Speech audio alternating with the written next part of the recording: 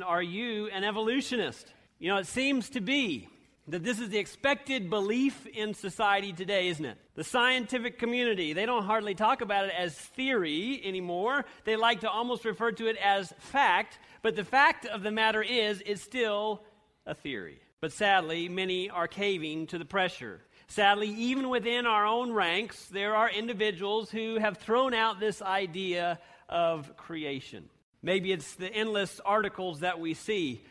I was curious, just in looking at Time magazine alone, I don't know why I picked out Time, but there are so many various articles talking about evolution, where we came from, Big Bang, Big Daddy, how many evolved, and so on and so forth, that it just is rather astounding how often this gets a front page in just one magazine, let alone all of the others.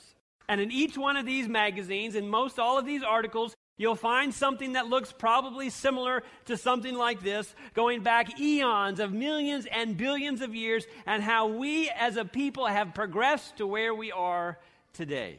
We see it in textbooks, we see it interviews on virtually everywhere we go. You go to the Smithsonian or a museum, it's there. The timelines are all there. This seems to be the accepted norm. And anyone who sees things differently, well, they just don't know what they're talking about. And where did it start? Well, it goes back to Charles Darwin and his work, originally published in 1859, on the origin of species. And it seems like other headlines are showing that the papacy and the Catholic Church likes to appeal to both camps too. I came across this was just 5 years ago. Pope Francis, evolution is not inconsistent with the notion of creation.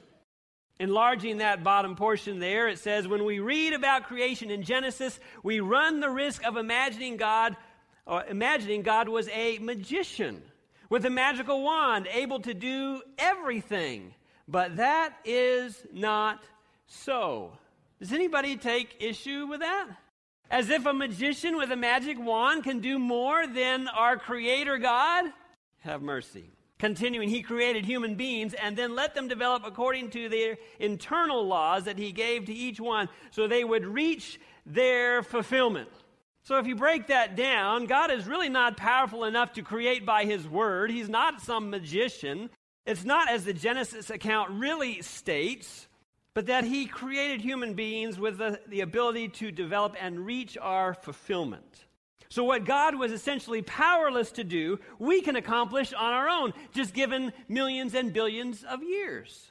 And if that's so, if we are truly that capable, does that make us more powerful than the God that created us?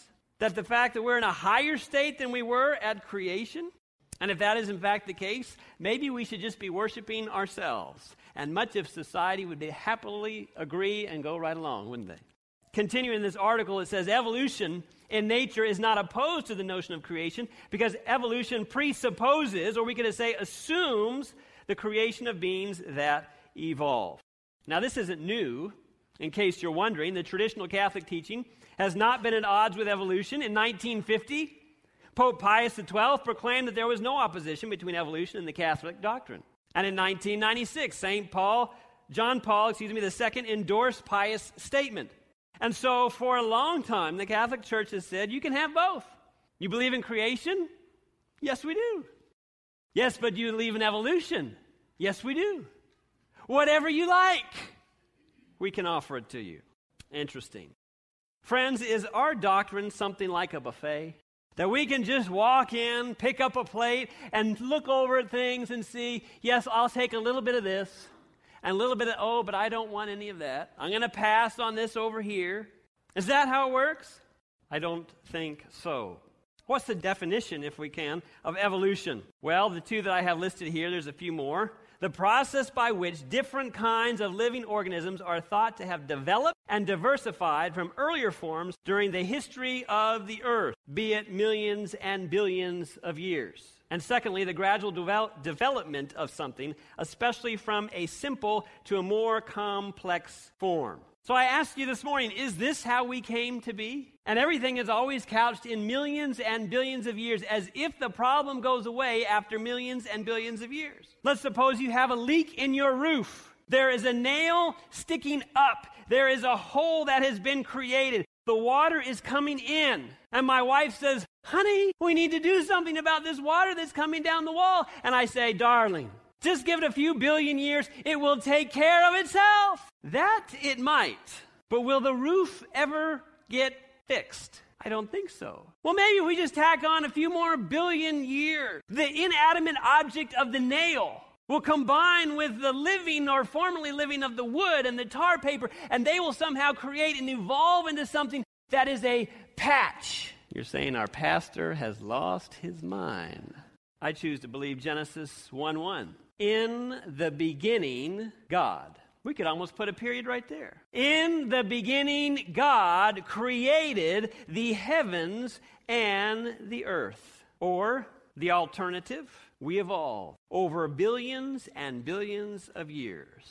You used to be a worm or a slug or something of that nature, and then you progressed into something a little bit bigger, a little bit better, a little fancier, until eventually over millions and billions of years, you had fur and hair and skin and all of these other things. Which is harder to believe?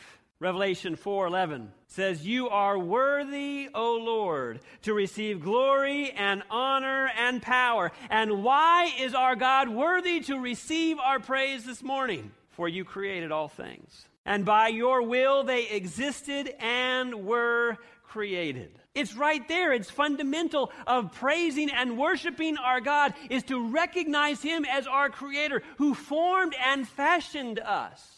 Psalm 33, verse 6, by the word of the Lord the heavens were made, and all the hosts of them by the breath of his mouth. Think about that. By his own word. This is power. He doesn't need some magician's wand. He just speaks the word. And what was not there is now there. What did not exist now exists. This is the power of the living God.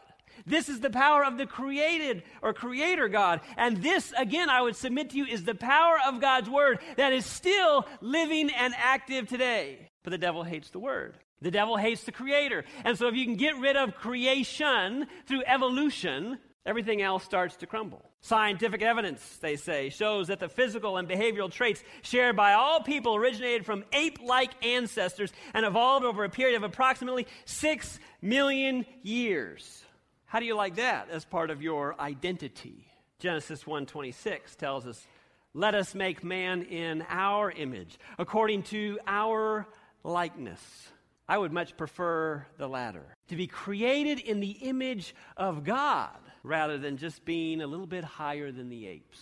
Review and Herald says this, all heaven took a deep and joyful interest in the creation of the world and of man. Human beings were a new and distinct order. They were made in the image of God. We were something new. I imagine after the fall, there was this void that was created. And Jesus says, I'm going to do something new. I'm going to create something out of my own or after my own image. And all of heaven was excited to see what would be produced. Not from apes, not from billions of years, but after the image of God. Hebrews 11, verse 3, the faith chapter, it says, by faith we understand that the worlds were framed by the word of God, so that the things which are seen were not made of things which are visible. Again, by faith we accept the fact that Jesus spoke and it came into being. In the same way, in any passage of Scripture, we can take God's word to the bank, and when he speaks in his word, it becomes life and power to us. But then you still have this theory of Darwin.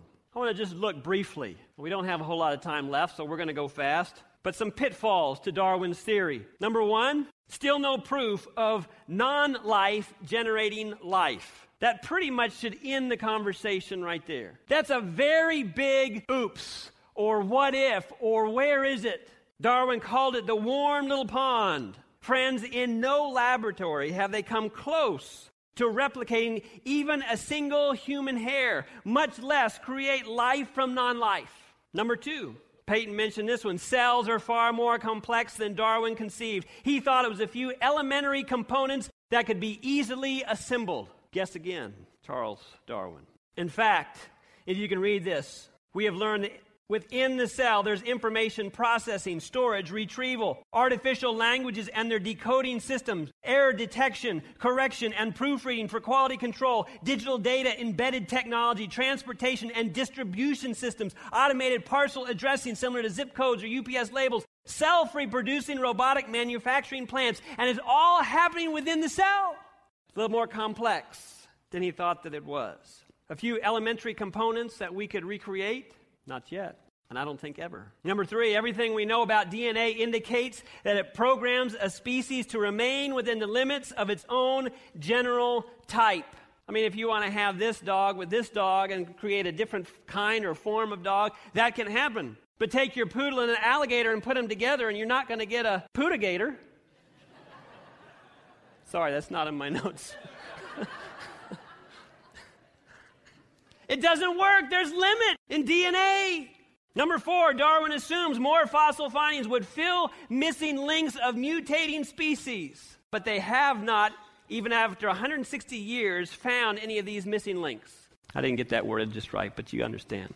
So all these missing links between, these big jumps, if you will, in time they'll come to the surface. And so we have, I don't know how many, over 250,000, and that was back in 1979 or something, the scientist made this statement. And he says, and the gap still remains. We still don't have these missing links. Another big oops. Here's the quote. I forgot I put it in there. The number of intermediate and transitional links between all living and extinct species must have been inconceivably great. This is Darwin writing, by the way. But assuredly, if this theory be true, such have lived upon the earth. They're out there. We just have to find them. This is on page 289, The Origin of Species. So there's all these intermediate animal types or whatever between this type of animal and that type of animal. There must be a ton of them out there on the earth. We just have to find them if this theory be true, writes Darwin. Have we found them? No. And number 5. I could go on, but I'm only going to do 5. Don't worry. No good answers for the Cambrian explosion in which fossils of a bewildering variety of complex life forms appear suddenly without predecessors. It's like this big boom of life. And it's not this, long over millions and billions of years. It's just this big kaboom. And where does it all come from? Again, can't be explained. Unless you just want to take God's word for it. Psalm 139, verse 14, I will praise you, for I am fearfully and wonderfully, what's the word? Made.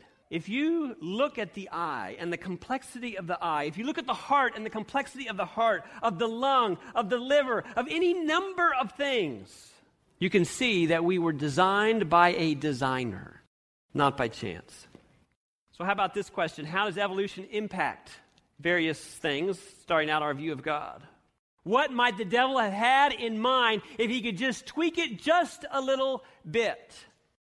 Because if it truly is a buffet, if I can take it or leave it, can I still keep everything else?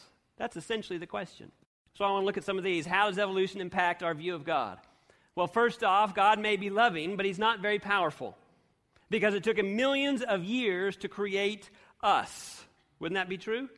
Another reason, God is not all-knowing because he did not foresee the pain and heartache that comes with evolving over millions of years. And since he didn't know, he's not responsible.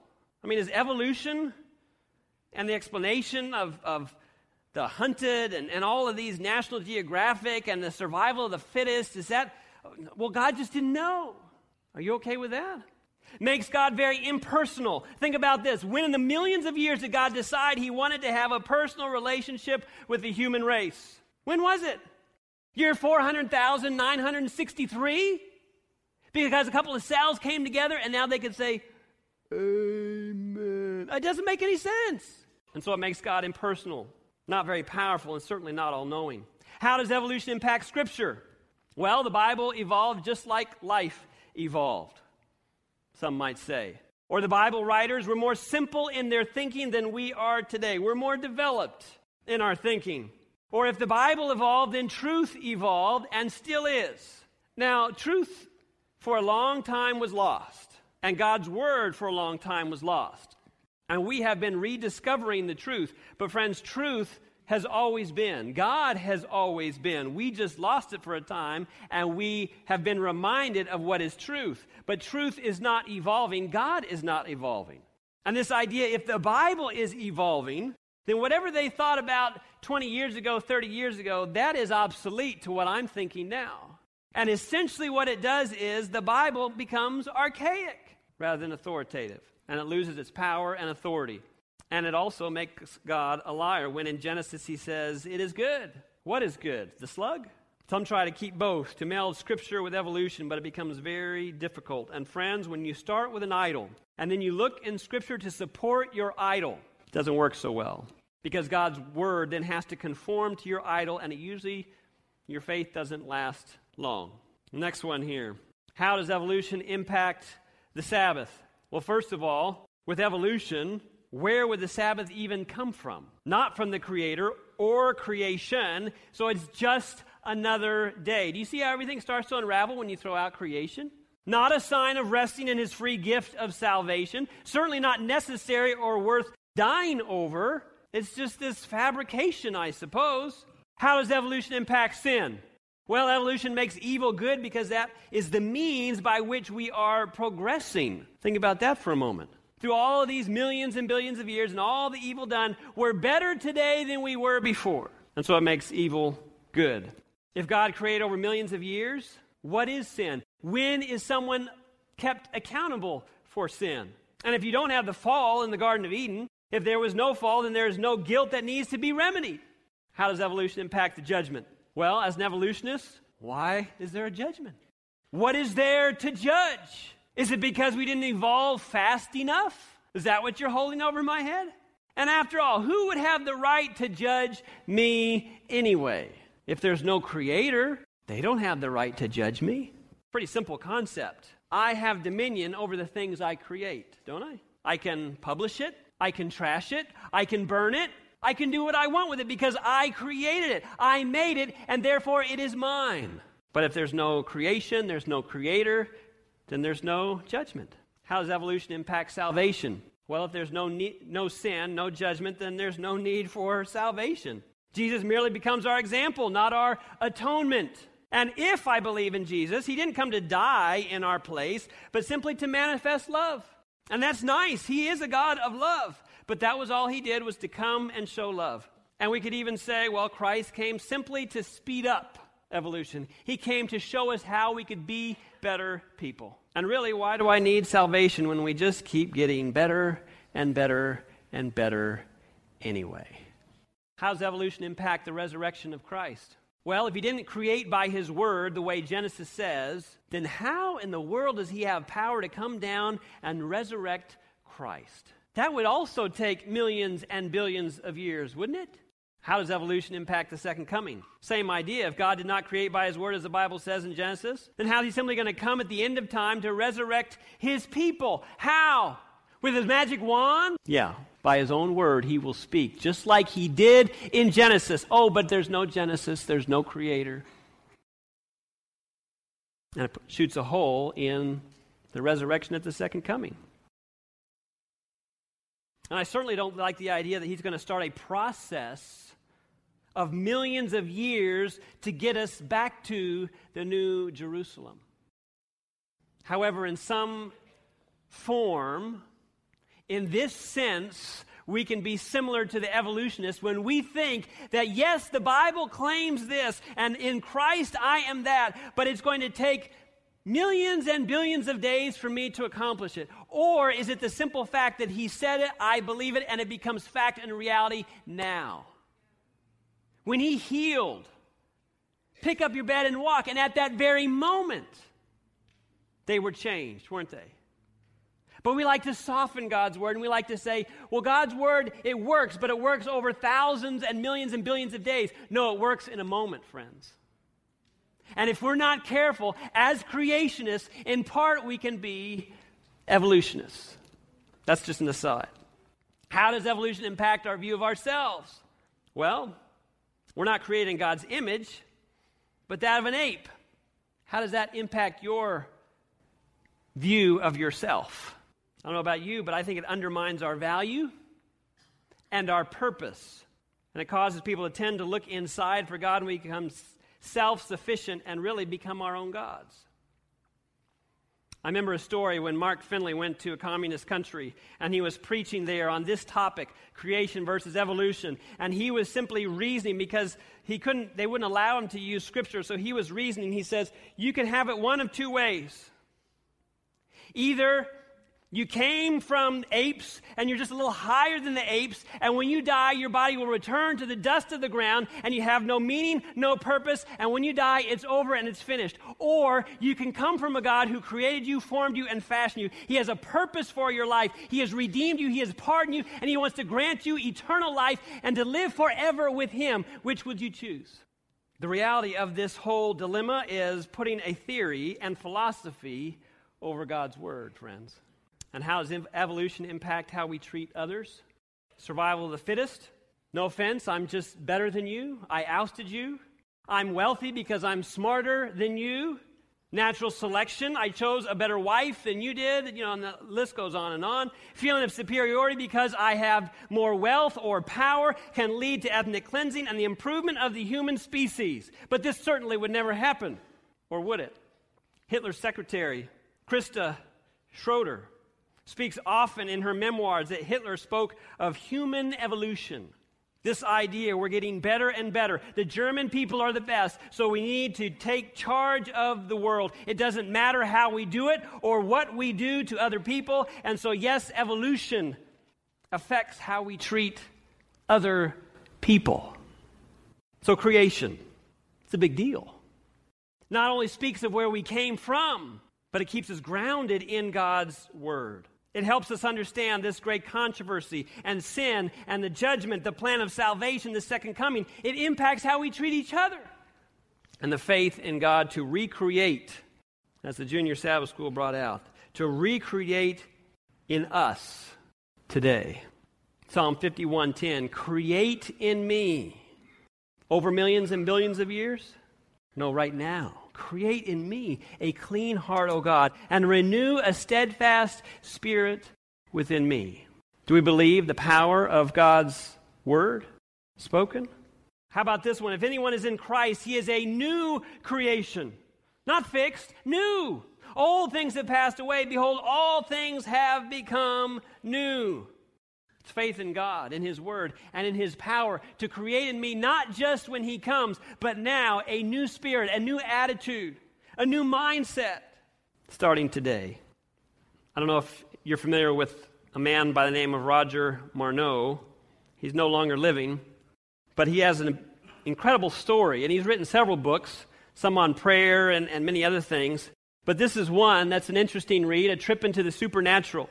He got into spiritualism as a young man and became entrenched as a follower of Satan and became really high up in the upper echelons, if you will, of demonic activity, the church of Satan, and all of that. And here you have him. You can tell it's years ago. Doug Batchelor looks a little different now. But he was being interviewed by Doug Batchelor years ago on Amazing Facts and other places. And he speaks of in this book how he heard and witnessed many things being discussed by Satan's evil angels as their plan, their method to dupe the world, to lead men and women astray, and particularly how to neutralize people from God and His Word. And this is coming from his book. It says, the third point in the plan Lucifer and his spirit counselors was to destroy, the Bible, without burning it. You want to know what the other two were? You're going to have to get the book. It was very interesting because after the great general council, it was decided that Satan would tutor Charles Darwin personally in setting up the principles of his theories of evolution. He was tutored by Lucifer himself, the fallen Lucifer. Now you say, now this is just too much. I can't take this. You're telling me? Friends, is it all too impossible?